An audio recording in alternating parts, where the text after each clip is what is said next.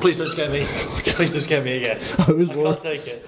I was worried this is going to really escalate to you turning up with like 12 Russian bodyguards and beating me up. They're outside. But I'm going to make you something Italian. Yes. Don't know why I said it like that, like I'm Italian. Yeah. I'm not. I'm going to make something Italian. Giorgio. Just some simple bruschetta. Well, I'm... Food? Ready?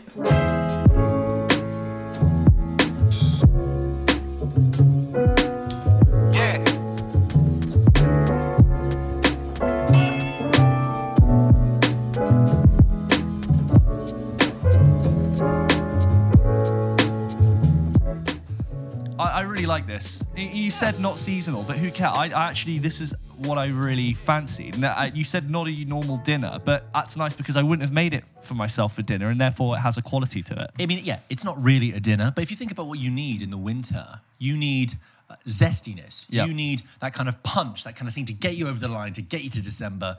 I sound like a politician. We will get you, this bruschetta will get you over the line. Get it done. Oven-ready bruschetta, not cooked in an oven. No. So to recap, what we have here is an Italian dish, bruschetta. We have some lovely, lightly toasted bread, topped with tomatoes, red onions. Looks beautiful and colourful for you listening out there. Basil, olive oil, black pepper, salt, garlic, just gently, politely mixed together in a nice bowl and set to marinate for a bit. Then drizzled and poured on top of the bread. George, I close my eyes. We are in a little piazza in Florence with a little espresso, macchiato. Well, do you know, talking... I first discovered this when I went to Sicily, actually. So I don't know if there's a regional... Actually, I think you'll find... I don't actually know if it's... I'm sure it has a region. Specific to a region in Italy. I bet it is, yeah. Literally everything Probably is there. something I should have looked up before I broadcast it. Yeah. So... I'll get exhaustive, like, and these tomatoes are from Morocco. Have you noticed when you go to restaurants now, it's always Isle of Wight tomatoes? Something about Isle of Wight tomatoes. The fact they have to specify it, I don't know. I don't understand. Yeah, but it's that context that makes it interesting. I mean, we could just talk about film, James, but why talk about film when you can talk about film after having a nice bit of food? Pop Kitchen, everyone. Hey, not to give away Like and trade subscribe. secrets. Right, so do you want to take a bite? Yeah, I'm going to go for a bite. Let's do it. It's crunchy and it's a bit messy. We had arguments about how to toast this. Yeah. Screaming. Oh, it just crumbled in my grip. Christ. Wonderful sound you just made. Really good. What's your opinion about making mess when you eat? Because I'm a bit of a messy eater. Yeah. Not necessarily on myself, but more on... You're a messy cooker too. But I believe that's the art. That's the secret. You know, to really engage with your food, if it's so politely and neatly done, it looks like you haven't been there. Yeah, obviously, like, it completely depends what we're eating, but I agree. If the food is messy, let's not... Because that can take away your enjoyment from it if you're holding yourself back physically and not just getting stuck in. It's like, you know, people are like, oh, you eat your spaghetti so messily, you don't curl it up. Sometimes people just shove it in. It's like, hey, man, just let the guy... You're talking to me, yeah. Eat it. Oh, is that what you do? I was never taught or told how to do it with the spoon. No one sat me down like, James, you're 7. It is time. That's my get-out excuse for anything I don't know how to do. No one taught me. No one taught me, yeah. When I had my ward. My taxes. No one taught me. No one taught me, so I haven't paid them. Yeah, I'm a mess. I mean, I've got a plate that's too small. I've given you the big plate. The question, have you been confronted about being messy? Has someone gone, you know what, actually, you're making me a bit gross. When I've been eating with someone? Yeah. Has someone gone, or has someone ever made a face? Or has someone told someone else that they think that you were a messy eater? Well, I don't know about that. I don't think that's ever happened to me, although you say that, but actually only last week I did have, with a group of other hungover people, a hungover burrito. And I was sat in the middle of the group, and I did feel a little bit like I was being watched. And look, I was hungry. I was putting it away. And burritos are messy. But I felt like I was being looked at as like... You know that going in. Like, oh, George, he's really putting that away. Some burgers are really messy, and that's just how the when you get the drippy burgers. Drippy burgers, soggy burgers, yeah. Yeah. Have you heard the theory that you should, you know how the top bun of a burger is rounded, the bottom one tends to be flatter? Yeah. You're actually meant to eat it upside down. I do that, rounded, I normally do that, yeah. Oh, so the rounded top, like, I've heard it's so designed that it cups the juice and prevents a drippy burger. Who knew that there was this much level of design in a burger? Who knew that burgers would be like the food explosion in recent years? That it's like saying, oh, tell you what, there's so many different things you can do with a sandwich. The sandwich is the way to go. Well, most sandwiches were I think this could be absolute rubbish. But from what I heard about the invention of the original hot dog was that it was a guy who sold sausages on the street, but they were so hot to eat that he would just give people a little loaf of bread to hold the sausage in, and you would eat the loaf of bread with the sausage. And that's how like meats surrounded by bread came about. It's just a vessel with which to hold hot meat. Yeah, I mean, that's basically the same. But look, sandwich comes from the other sandwich.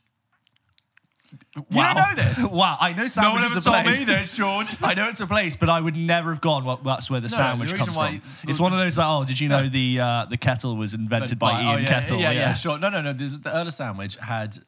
This is historic. Go for it, The Earl sandwich invented the guys. sandwich. This is a food podcast as well. He didn't. And now we're doing history. He didn't want to get his cards dirty when he was playing cards. I think between battles, that might have embellished that bit. Wow. But they used to play cards, and he didn't want to keep getting grease when he used to hold stuff. And he said, "Can you just bring it to me between two slices?" George just dropped, I think, a tomato or some bread. Let me do that again. Yep. No, just roll with it. Can I just? Okay. He would say, just bring this to me in two slices of bread so I don't get any grease on anything. And there you go, the sandwich is born. Now, obviously, if you look at the whole world, there's loads of variations on the sandwich. We don't know if that's where it comes from. Like the hot dog, I'm sure was probably a variation on that. I mean, I believe you in that. That sounds right. But the sandwich... And in this history, how many rings had the Lord Sauron made? One sandwich to rule them all. The root in the bird. land of Mordor, or the true Isle love. of Sandwich, for those who pay attention. There is absolutely no way to eat this politely or cleanly for our listeners. I think we go on a hiatus for us, but for the listeners, it'll feel like no time has elapsed. Yeah, for you guys, enjoy the next sequence, Yeah. which will be us talking in probably a few minutes' time. James, how long have you been playing for the Bronsbury Sports Club? I used to play a lot of tennis when I was younger, and it's local to where I don't wonder if I'm like dossing myself from where I grew up now. Well, Oh yeah, Bronsbury Park. I mean, yeah, that's you know when you spend a summer, I think was it before uni or after first year of uni, working for genuinely less than minimum wage, like so far below. It was one of those, well, you're not quite 21, so for the hourly rate and on kids, it was like £4 something an hour, like really low. Teaching kids to play tennis, and I got this jumper. well done. This was the most valuable thing I earned. It looks like you've worn it every single sick day since. Yeah, it's a real like Without cozy washing up and what like go on Disney Plus and find a Marvel film. Yeah, that's exactly my vibe. Yeah, so it's a neon royal blue, I'd say. Okay. Bronsbury hoodie. So I want to talk about Spencer, which came out a couple of days ago, and is the big side of the bus kind of adverts for this new Diana biopic. Just context for everyone. So Kristen Stewart plays Princess Diana, The People's Princess. the People's Princess, and it's directed by Pablo Larraín, who's a Chilean director, I believe. He's got quite an interesting filmography, but it's set. The whole thing of this is that, the reason why it's called Spencer, not called Diana, not called Princess of Wales, is that it's a different take on Diana's life. So if people are expecting sort of a Crown approach or the much forgotten Naomi Watts biopic approach, Not seen it, but I've heard. exactly. This is different. It's all set in over 3 days, one Christmas. It doesn't say what year, but it's. I noticed that, yeah. It's clearly the early 90s when Diana is separated from Charles, estranged from Charles, but not divorced, still part of the royal family. Kids are like 10 and 8, something like that. Yeah, kind of About that age. about that age. And it is set in Sandringham over Christmas Eve, Christmas Day, and Boxing Day. Kristen Stewart was like a bit of a bold choice, I think, at the time when everyone heard about this. Because I think people's perception of the way that the royals have been captured has been so preoccupied with the crown in recent years. And not a Brit. Yeah, and not a Brit, which is big. Yeah, we tend big to thing. cast our own, and the Americans tend to cast us. Yeah, and so Generally. I mean, I have a lot of thoughts on it. I don't think I've missed out anything else for the context for anyone. Do you? Yeah, no, I think that sounds about right. Pete, who else is starring in it? Because there's a lot of supporting characters. So Kristen Stewart obviously plays Her Royal Highness. Yeah. And then you've got Sally Hawkins, you've got Sean Harris, Yeah. Timothy Spall. Yeah. And That's all I could name, probably. that's probably it, because it's quite sparse. I mean, it is really a powerhouse one-woman film. But what did you think, James? I was quite disappointed in it. I really was quite excited to see it. The plans to go see it were sprung up on me, and I was like, oh yeah, really looking forward to see that. I'd love to go and see it. And I think like going into a film called Spencer about Diana Spencer, even however many years we are, not just from her death, but from the time that she was like incredibly famous, not that I was alive to remember it. I think everyone goes in with an incredible amount of expectations of the story, which I think we all weirdly have an attachment to for what happened to that person. And I don't want to start with the negatives. I think there's a lot of things I really liked about it. Like its presentation of Sandringham as this very like frosty and cold place where everyone is whispering, but yet everyone hears what everyone's talking about. And I kind of had this sensation watching it where it was like scene on, scene off. There was scenes that I'd watch and I'd go, oh, that was really good. I really liked that. And then some other scenes where I was like, that did not work. And I actually think that some of the writing really took me out of it. Performances, I think in general around, really liked it. But overall, I came out of that being like, oh, that didn't sit well with me. There were some analogies that were made which I thought were bad. My friend who was sitting next to me, she said halfway through, she leaned over and whispered to me that some particular scenes which we really just thought didn't work. And she said, this reminds me of the shit you used to take to the Edinburgh Fringe and make me go and see. And I couldn't really disagree with her because I think there were some moments where I was like, oh, I don't like that at all. And I found the particular style of it being like, you know how you said it's set over the course of 3 days. It's not a sweeping, she's born, she lives through her life, she dies kind of film.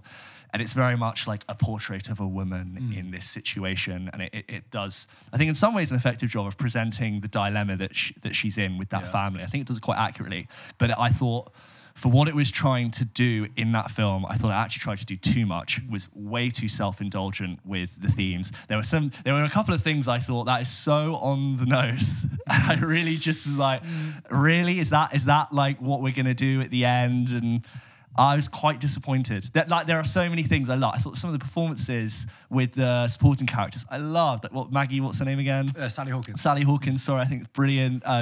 Timothy Spall, I'd really like those scenes, and then it would go off and do something else, and I would hate that scene. I'd be like, oh. Felt like two directors worked on it. Well, I'm curious to see what you think, because you've said I'm very excited to talk about it when you've sort of hinted, because we don't talk about films when we're outside the show. We bargain. So I couldn't tell if you either really liked it and wanted to go into the very interesting elements of it.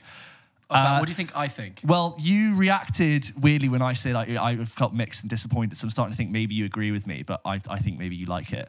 I really liked it, James. Yeah. I almost said I loved it. Because sorry, before you go into it, I went in to go read some reviews, most of which were really positive, just to check like what's wrong with me, did I get it wrong? But I didn't read those reviews and be like, oh, that's what I missed. I'm sorry, I just didn't like it. But yeah, let me know. No, I really liked it. I really enjoyed it, and I really loved it. It was in a way, it's my kind of film. I will begin by saying there are, I agree, moments that are very on the nose. The Anne Boleyn kind of running what straight. The hell is that? Yeah. And there are moments that I think it's probably a little bit too long. And, you know, like I talked a couple of times before about the Denis Villeneuve, like oppressive tonality. There was a couple of times where I was like, I get it. I've got the message. We have maybe too many scenes of this one. Yeah. But no, I really like it, and for the reasons as follows. So, first of all, I knew what this film would be. You know, I know there are a lot of people who won't be. For example, when the film ended, a man left the theatre, and I heard him say, well, I thought it was going to be much more like The Crown, you see.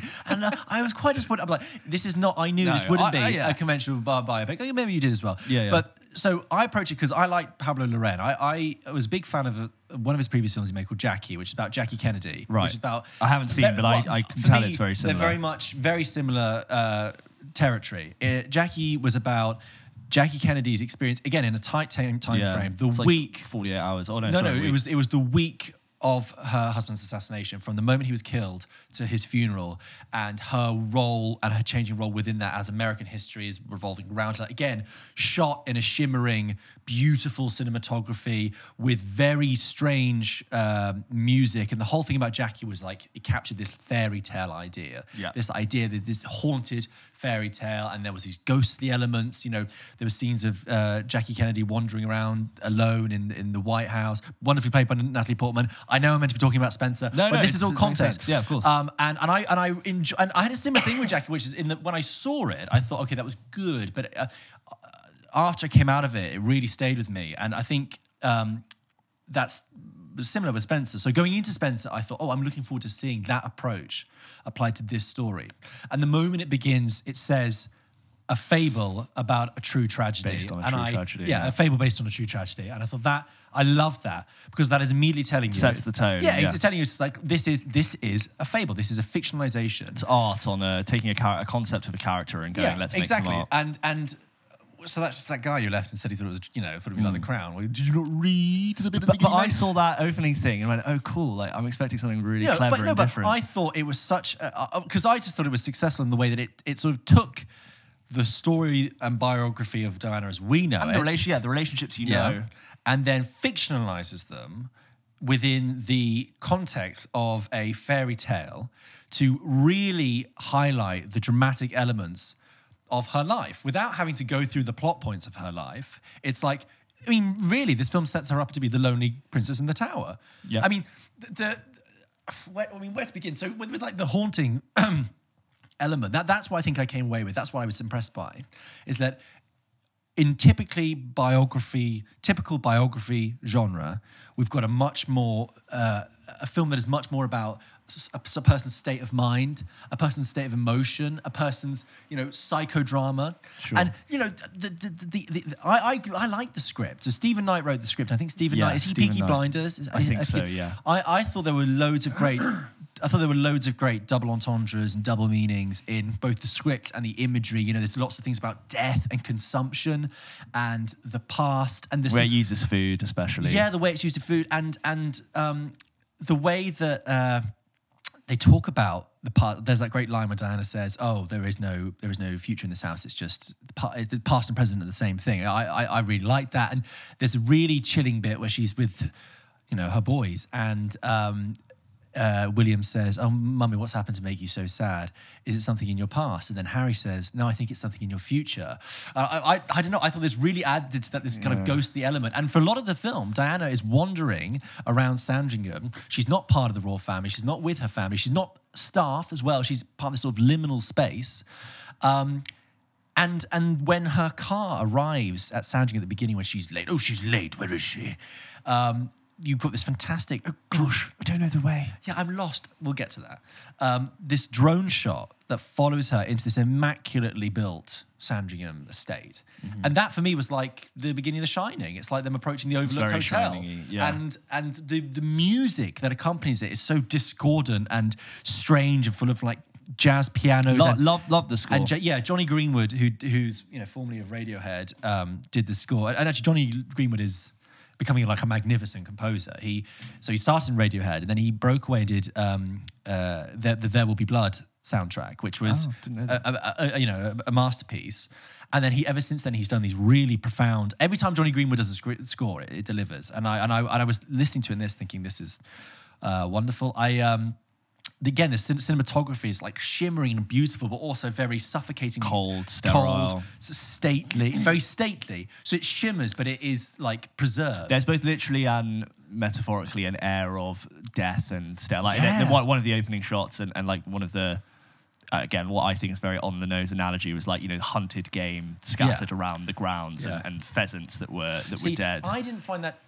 It's pointed, and for you it was on the nose, but for me that was the fact that it was that dramatically hinted at was part of the sort of melodrama of the whole thing. I get you, but when you're taking okay, so this is the story, but we're not going to tell the whole story. We're going to tell it over 3 days, knowing that everyone knows what happens to Diana, and we're going to use lines like where she looks over her shoulder right at the camera and goes, "Do you think they'll kill me?" Yeah, to me, I kind of cringed. I'm like, and then the pheasant thing, I got, and I don't want to spoil it, but the analogy of things being hunted and pheasants being reared to be slaughtered is very much what, not to reduce it, but there is a culmination point at the end which has something to do with pheasants being hunted. Yeah. And I was a bit like, I get it, and I wanted maybe something a bit smarter, really. And it's a shame because I don't hate it, but it's like there are so many other elements I really enjoyed which could have been further explored, but that element I didn't find interesting to come to the end. But did you not feel like the experience of it? I felt like he was saying, forget the facts, let's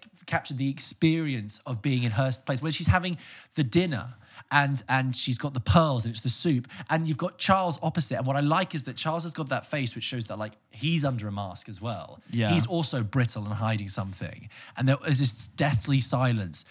That scene didn't work for me. It really didn't. Interesting. So I understand. We should just explain There are pearls that Charles bought for Diana, Yeah. which he famously also bought Camilla the same pearls. So Diana feels this obviously huge sense of pressure to wear these pearls because it's a gift, and it would be like what she wears is also like really strict and really really laid out. plotline. It's like Christmas morning breakfast, afternoon tea, church, all this. And so she feels huge sense of weight to wear it. And like but the easiest comparison I can make is like the One Ring. It's the kind of like weight it has on her. And there's this whole sequence where she's has to eat the soup and the pearl. It goes into sort of semi-dreamlike state where the pearls are part of the food and vice versa. Yeah. And it's a very sort of, over the top style sequence, but the way in which, even though I love the score, the way in which that was, it might be the editing, to be honest, like cut together and revealed to me. I again, it was one of those scenes I was like, that didn't work, and it felt like student theatre to me. And the way in which the music swelled up, and it's this wonderful score that's like chaotic and frenzied, and then it cuts to the people playing the cello and the violin in the corner, and I was like, why are they going all mad in the corner? That music's already in there, and then they were just showing that it's I get diegetic music, not non-diegetic. And I get music. it, but for some reason, it just didn't. Half of that film didn't work, and all the things you've talked about, the presentation of the royals and how really harsh presentation of the royals. Not that I have a particular leaning. No, it's not. But like the way that the Queen was like very few lines, but lots of knowing. But looks. I don't think it was a harsh presentation of the royals. I think actually it showed them to be just as trapped as she was, but Diana was the only one to be able to speak out. Yeah, also, and I feel when we talk about Diana and the royals, that I feel perfectly comfortable that these are just fictional characters. It's not like people have that issue with The Crown. They're like, well, are we talking about Diana? Is it the real Diana? I'm like, it's quite easy in The Crown to separate. Okay, this is a conversation we're trying to pretend they had. Yeah, but this is very much even more Spencer, so. Just like this is completely fiction. Like, I'm not going into it. But hang on, he wouldn't have said that. That's not my issue. It's like the presentation of its ideas, and there were just other things I would rather have focused on. Like when Sally Hawkins was talking about like all like their scenes and what happens with those two characters, and she's like, it's not all these things you think you need. You really need love, and this is your problem. And she's focusing on so many other things, and the Sean Harris and all those amazing scenes in the kitchen and what it would be like to prepare food, and the connection she has to people who are much more human than any of the royals are. I love that, but it just kept being sandwiched by these very weird scenes I didn't like. I don't know. Like, tell them I'm not well. Sweeping gimbal shot through little. Tell them I'm not well. But close up, wide angle. Terrence Malick blur. That's all I was part of rolling it. I rolled my eyes. Yeah, it did. No, it did. It was all part of it because I don't think it had earned that level of swoopiness. It has. It says it's swoopy from the beginning. It is swoopy. It's swoopy. The theatricality is part of it. I thought about that. Put it this way: the first scene when we see Kristen Stewart, I thought, oh no, this is like a really stilted impression of Diana. But then I realised that's the whole point. She is uptight. She is tense. She Petulant, is brittle. A little bit moany. Yeah, sure. but within reason. I don't mean that as a criticism. I think like we know Diana had a way of talking. But then that was when there like is that. the swirling kind of, it might get a little Birdman-esque with the drums. I was thinking it reminded me a lot of Birdman. Which is a shame because a film I really don't like. So I like Birdman. What don't you like about Birdman? You find it annoying? Do you feel like it doesn't I think my issue with Birdman is that it is a film that enjoys poking fun at how pretentious and self-serious the entertainment industry is in a film that is itself pretentious and self-serious. The lack of irony between the way it presents itself and its message, I find just maddening. That's true, but how do you make a film that's going to confront that? Different way, satire, different fucking way. Loads of other ways. It's a very pretentious film. There's loads of Hollywood satires out there. The Player, for one. Yeah. Maybe Nashville. But, I mean, I enjoyed the ride of Birdman. I was like, whoa, that was an experience that came out of it. But, yeah. Permission to talk in expletives. Yeah. Birdman had a shitload more wank in it than Spencer does. I'll give you that, 100%. Spencer, I was like, I know what you're doing. I can see where you're going for it. Okay. Some members of the audience who sit across from me right now might have found it a little bit tedious and melodramatic. But I, for one, enjoyed it. But Birdman, the jellyfish. A great double bill. Oh. Well, you know, maybe it's just down to taste because I did think in the first 15 minutes I was like, oh, this is my kind of film. I love the presentation, I love the vision, and I do like. I also went in like wanting to like it. I really think I did, which is wrong. But I was like, oh, I think this is for me, and it turned out it wasn't. Can we agree on anything? Can we agree that her performance is great? I think her performance is great. I didn't think Kristen Stewart. I was watching it thinking that's Kristen Stewart. There. Yeah, I think there's a lot we agreed on. Like its overall presentation, the way in which it sets up its story, I thought was fantastic. And again, like so many elements I really loved, and all those side characters I thought was so brilliantly done and felt really grounded and actually out of sync with what I thought like the rest of the film's execution was. It's just like half of the ideas I didn't like. We mentioned Anne Boleyn earlier, but there is like almost, you know, haunted ghost-esque element where she's very much comparing herself to Anne Boleyn. And, you know, the guy, one of the main sort of Tommy Lascelles type of maitre d's is sort of putting these images of Anne Boleyn, who is, you know this history better than me? I bet you do. Yeah. Go on then. Who was beheaded by Henry VIII. He was the second fell in love with a different woman, Jane Seymour. Yeah, exactly. So there's obviously like obvious comparisons. They got a sword. And you bet you're going to see Anne Boleyn walking through the halls, and sometimes Kristen Stewart dressed as Anne Boleyn, which, you know, is a big reach. And it's not that I don't think this film could have done that. It didn't get me there. You know what it is? It didn't get me there well enough. I think if you stick with Spencer, that's more. You jump into the pool, not dip your toe. I think it's like if you jump into it and that's the and you are enjoying it and you're prepared to go with it, and I think it will carry you through. There are a lot of films like that where if you weren't able to take the plunge, it wouldn't happen for you. Yeah, I think it sounds like you weren't able to take the plunge. Maybe. I think you were. You know, to be fair, I think we've had situations where this has been reversed, and I've definitely had moments where I'm like, I just wish I could like it more and engage in it more, but maybe it's because I knew I was going to get more. I mean, I know you said you expected that, but because I was like, I know what Jackie was like. I can see where Spencer was going to be, and I got what I wanted. I did go to read reviews afterwards because I was really curious, and the things the reviews that gave it 5 stars mentioned the things that I liked, but it didn't really. It didn't find the things I felt annoying and cringeworthy. They weren't mentioned. I was like, oh, that worked for you. What I will say to your friend is this: I was in some of those. I was in some of those. She listens to the show. I was in some of those plays that we took to Edinburgh, James, and I can tell you right now, they were far shitter than Spencer. They were so much worse. I know.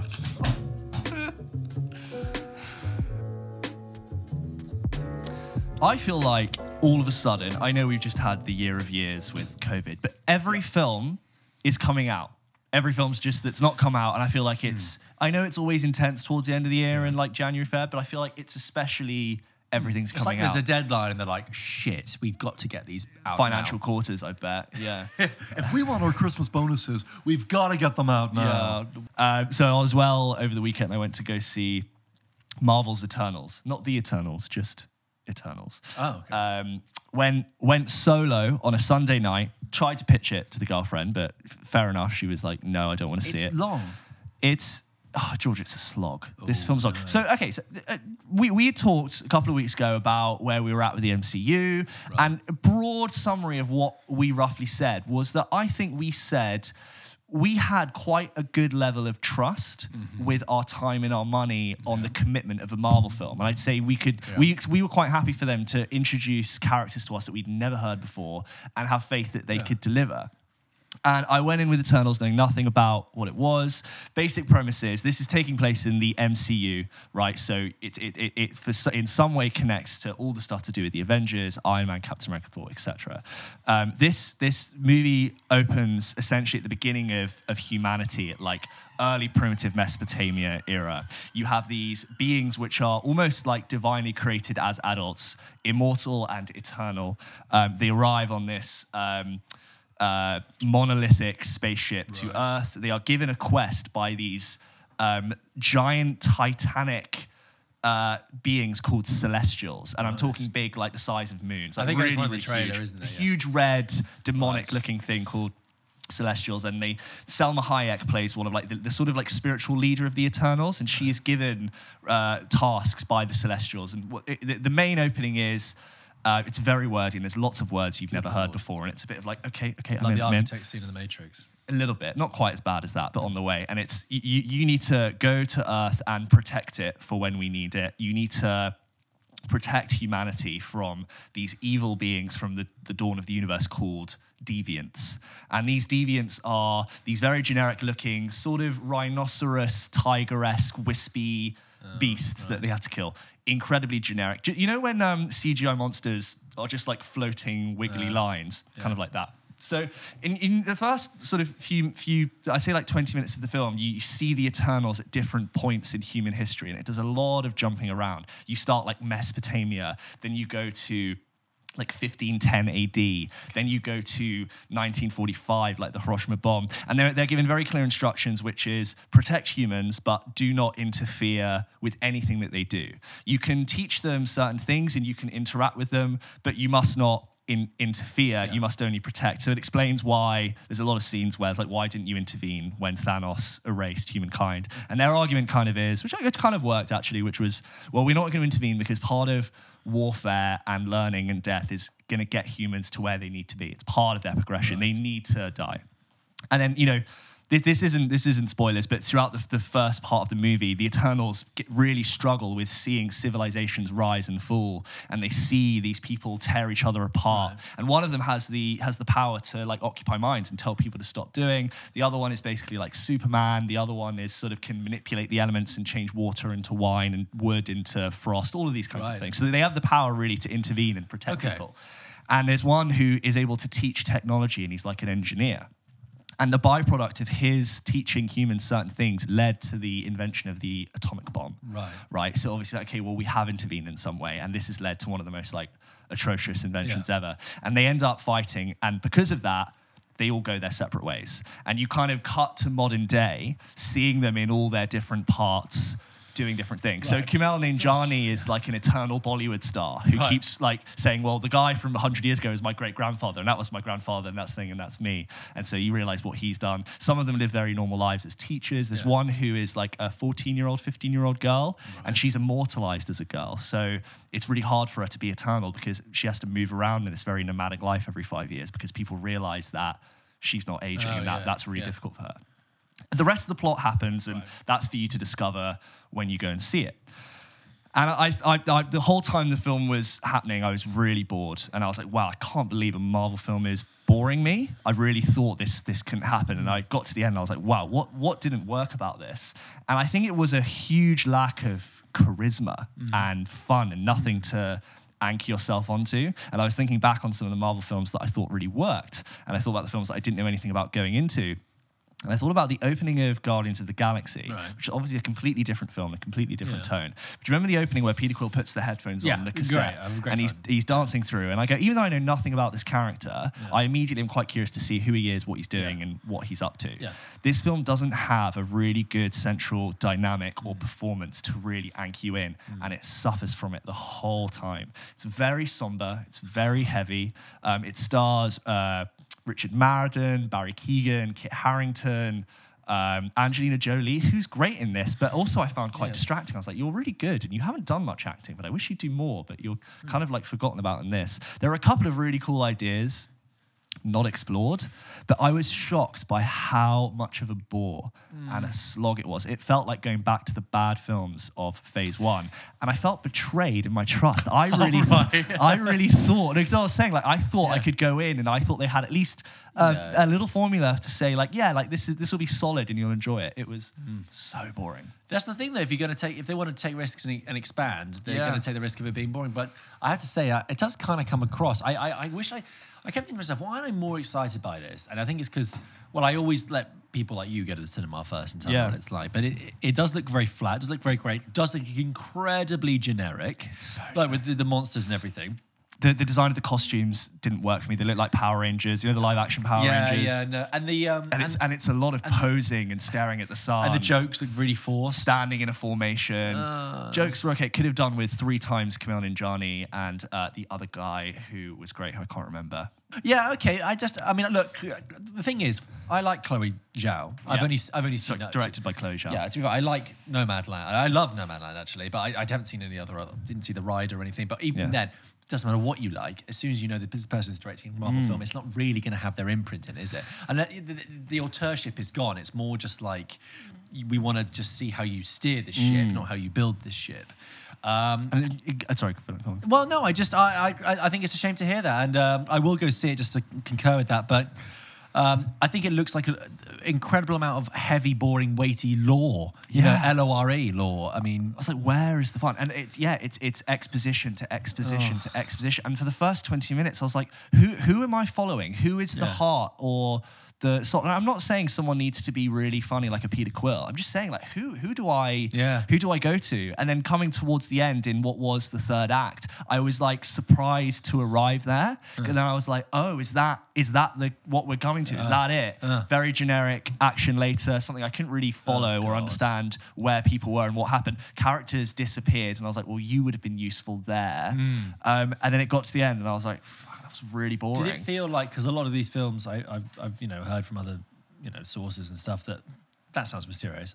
Other podcasts, other materials, they say that these fight scenes and set pieces are actually made before the film often, like years before. Not years before, but like 2 years before. So when they start production, they've already choreographed and set out they storyboarded the action set piece. And that was the problem I had with Black Widow. But like, do you feel that? But I wish it I'd felt like it had that because the action did nothing for me. You could tell someone had gone in and go, okay, so we've had a lot of dialogue, let's get an action scene in. And it would happen. And you had 3 of them. But again, incredibly generic CG baddies. Do I need to have seen Shang-Chi to enjoy Eternals? No, you don't need to have seen anything else to enjoy this. And I think you could probably, who knows, maybe they're laying something that I don't know, but that doesn't mean it's going to be an enjoyable 2-hour film. You could miss this, I'm pretty sure, and watch a 4-minute YouTube video. Do you think I could wait the 5 months it's going to take for it to get to Disney Plus? Do not pay money to see it. I What really would. about Shang-Chi? I thought I could go, oh, maybe I didn't need to see that in cinema, but maybe if I had like a takeaway and a glass of wine on Disney Plus, I'd enjoy that. I wouldn't even waste your time. Actually, it was so boring. Jesus. Yeah. I'm so much more negative about it than I actually ever thought I could. But you've seen Shang-Chi as well. I'm curious because I haven't seen that. And Shang-Chi, should I spend my attention on that? Shang-Chi you should definitely go and see. Like action in Shang-Chi is so much fun. There's a great dynamic between Shang-Chi and the French. So just to quickly intro Shang-Chi. Shang-Chi is also a Marvel film set in the cinematic universe. Came out It very much came out a couple of months ago. Marvel films are like once a month. We've got Spider-Man next. They're just it's all COVID stuff. It's all because of COVID. Just a machine. And it really sort of wears its history of Chinese martial arts cinema on its sleeve, and it really does a great homage to all of that. If you grew up in the early 2000s and you watched all those amazing movies, you'll really enjoy that. It's definitely a Marvel take on those. Shang-Chi grew up in China with his dad, who was possession of these magical 10 rings, combat, ancient mythology. Cut to him in like modern day San Francisco. He's sort of a nomad working as a valet with his non-romantically linked female friend. And they have a really great grounded contemporary contrasted relationship compared with the mythology, and that core immediately gets you, unlike Eternals. And I'm like, I follow these two. They are learning and experiencing this world like me, and that is what hooks me in. But as far as Shang-Chi goes, I don't have many things to say about it. But like the action it's scenes serviceable. It delivers the goods. And the action scenes are incredible. I'm like, that was really well done. That it deserves, maybe not quite to the caliber of like a John Wick action, but I'm like, that works so well, and that looked really cool, and I had fun. One thing about Eternals, Kit Harington's in that. Yeah. In a good way or not? Kit Harington's fine. Richard Madden's fine. There's a really annoying moment where obviously Kit Harington and Richard Madden were in Game of Thrones together, and they have a moment where they meet and they have this prolonged hello, and they shake hands, introduce their characters' names. He's like, "Hi, I'm Icarus. Hi, I'm Thing." And he's like, "Hello, nice to meet you." And they have this knowing look, and it doesn't come up anywhere else. So I'm thinking that was just a knowing look for people who know they're in Game of Thrones together, which is fine, but I don't care. No. Do it in a funnier way. Do it in a funnier way. Are we just going to do that with every character that's ever been in a TV show or a film together? They didn't. These films are going to be 10 hours long. Yeah, they're really long, prolonged. Like, nice to meet you. Yeah, we were in a thing that was also very big, and it didn't work. It's like have you ever seen this? Is such a throwback. I've never even seen these films. I've just seen the clips. Hot Shots and Hot Shots Part 2 with Charlie No, Sheen. no. Charlie Sheen playing, it's like a Vietnam Rambo spoof. And there's a bit where they're on the river. He's on a riverboat and he's narrating out loud, which he's doing in a spoof of Apocalypse Now, which is Right, obviously okay. spoofing Martin Sheen. Yes, of course. Who is in that. And then he stops recording it and he still hears the voiceover and he looks up and there's another riverboat coming towards him and it's Martin Sheen recording his thoughts, and they look up and they both stand up on the hull of the boat, and as their boats pass each other, they at the same time go, "I loved you in Wall Street," because they both did it. They play father and son in Wall Street. So that's what that good. reminds That me would of. be It's like, great, yeah. It's just that I loved you in the yeah. Yeah, and it just that was just distracting, and then it's not like they had another moment together which made that make sense. The very big action scene shot 2 minutes away from here, which Yeah. was really good fun. Literally Yeah, in right. Camden, very big action James, scene. you I was tell, like, you tell people where we record. I think I've said it like 3 times across the show. North London elite. Yeah, and I was like, oh, that's fun. And then I didn't have any more fun for the rest of the film. That's my main thing. I thought we were at a point where Marvel meant, even if it could be somber in tone, that I would have a really good time and I would have the nuggets to be like, ooh, that's next. There are post-credit scenes. Harry Styles is in a post-credit scene. Why don't you tell me Oh, that? it's not a come spoiler. Oh, on. George, it's not a spoiler. He's just in it. He's just in it. What? You're going to be like, I'm so excited Harry Styles is in Marvel stuff. I'm not telling you who he is. I know who he. Oh, sorry. Oh, so you know who Harry Styles is no. playing? I thought you meant. Do you know who Oh, Harry Harry Styles Styles is. So- Right, yeah. Yeah, just, I was surprisingly disappointed. well, I might check it out, but again, in 5 Don't. months' time. I tell you what, I'll check it out in 6 months' time when I next have a cold. Yeah, but you know what? Because you haven't gone to the cinema, paid money, and like taken yourself there, I won't feel ripped off. you won't feel as irritated. The modern cinematic Yeah. experience. Okay, George, time to play a game. Oh, please, yeah. The last time we played this game, though it was fun, my camera was soft. Yes. I had it on autofocus, and for some reason, it decided that your hand waffling in front of the camera was far more interesting. Gesticulating with purpose. is our- Gesticulating with purpose, as you love to do, and I want you to never stop. However, not a problem for our audio listeners. No. They got the premium content. People listening would not have known that the 20 questions section we did 2 weeks ago now was completely out of focus for my shot. The whole episode, it's actually hunting looking for my face, and then just by that time, it's gone, no, George's hand is more interesting. I'll focus on that. So I thought we had fun. Oh, yeah. And I think there was another takeaway from that is that I think they were too easy. Even though Okay. the guess of National Treasure was Thank quite you. incredible. Talia came up to me when she'd listened to the episode and she said, it really was quite impressive that George got National Treasure in those 13 guesses. And I was like, yes. So we are going again. Okay, round 2. Round 2. It's harder. I told you to think of some films. I got some. They're up Slightly here. I harder. don't actually need to write them down because they're in my head. Yeah, great. Well, I'm just, in case you ask me some like weird details about Oh, yeah, sure, plot, probably I've just got okay. I've got the Wikipedia page open, by the way, All right, for, all right. for people so listening. Make sure you, okay. George, I'm thinking of a film. You have 20 questions. You may begin. Is this film, was this film released in the 20th century? No. Oh, sorry. Yes, sorry. Great start, James. Well done. Yes. Okay. Can you count the questions, please? Yeah, that's one question. Was this film released in the 90s? Yes. Was this film a award winner? Yes. Was great.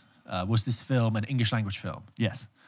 Was this film a box office success for all intents and purposes? I'm going to say yes. Okay.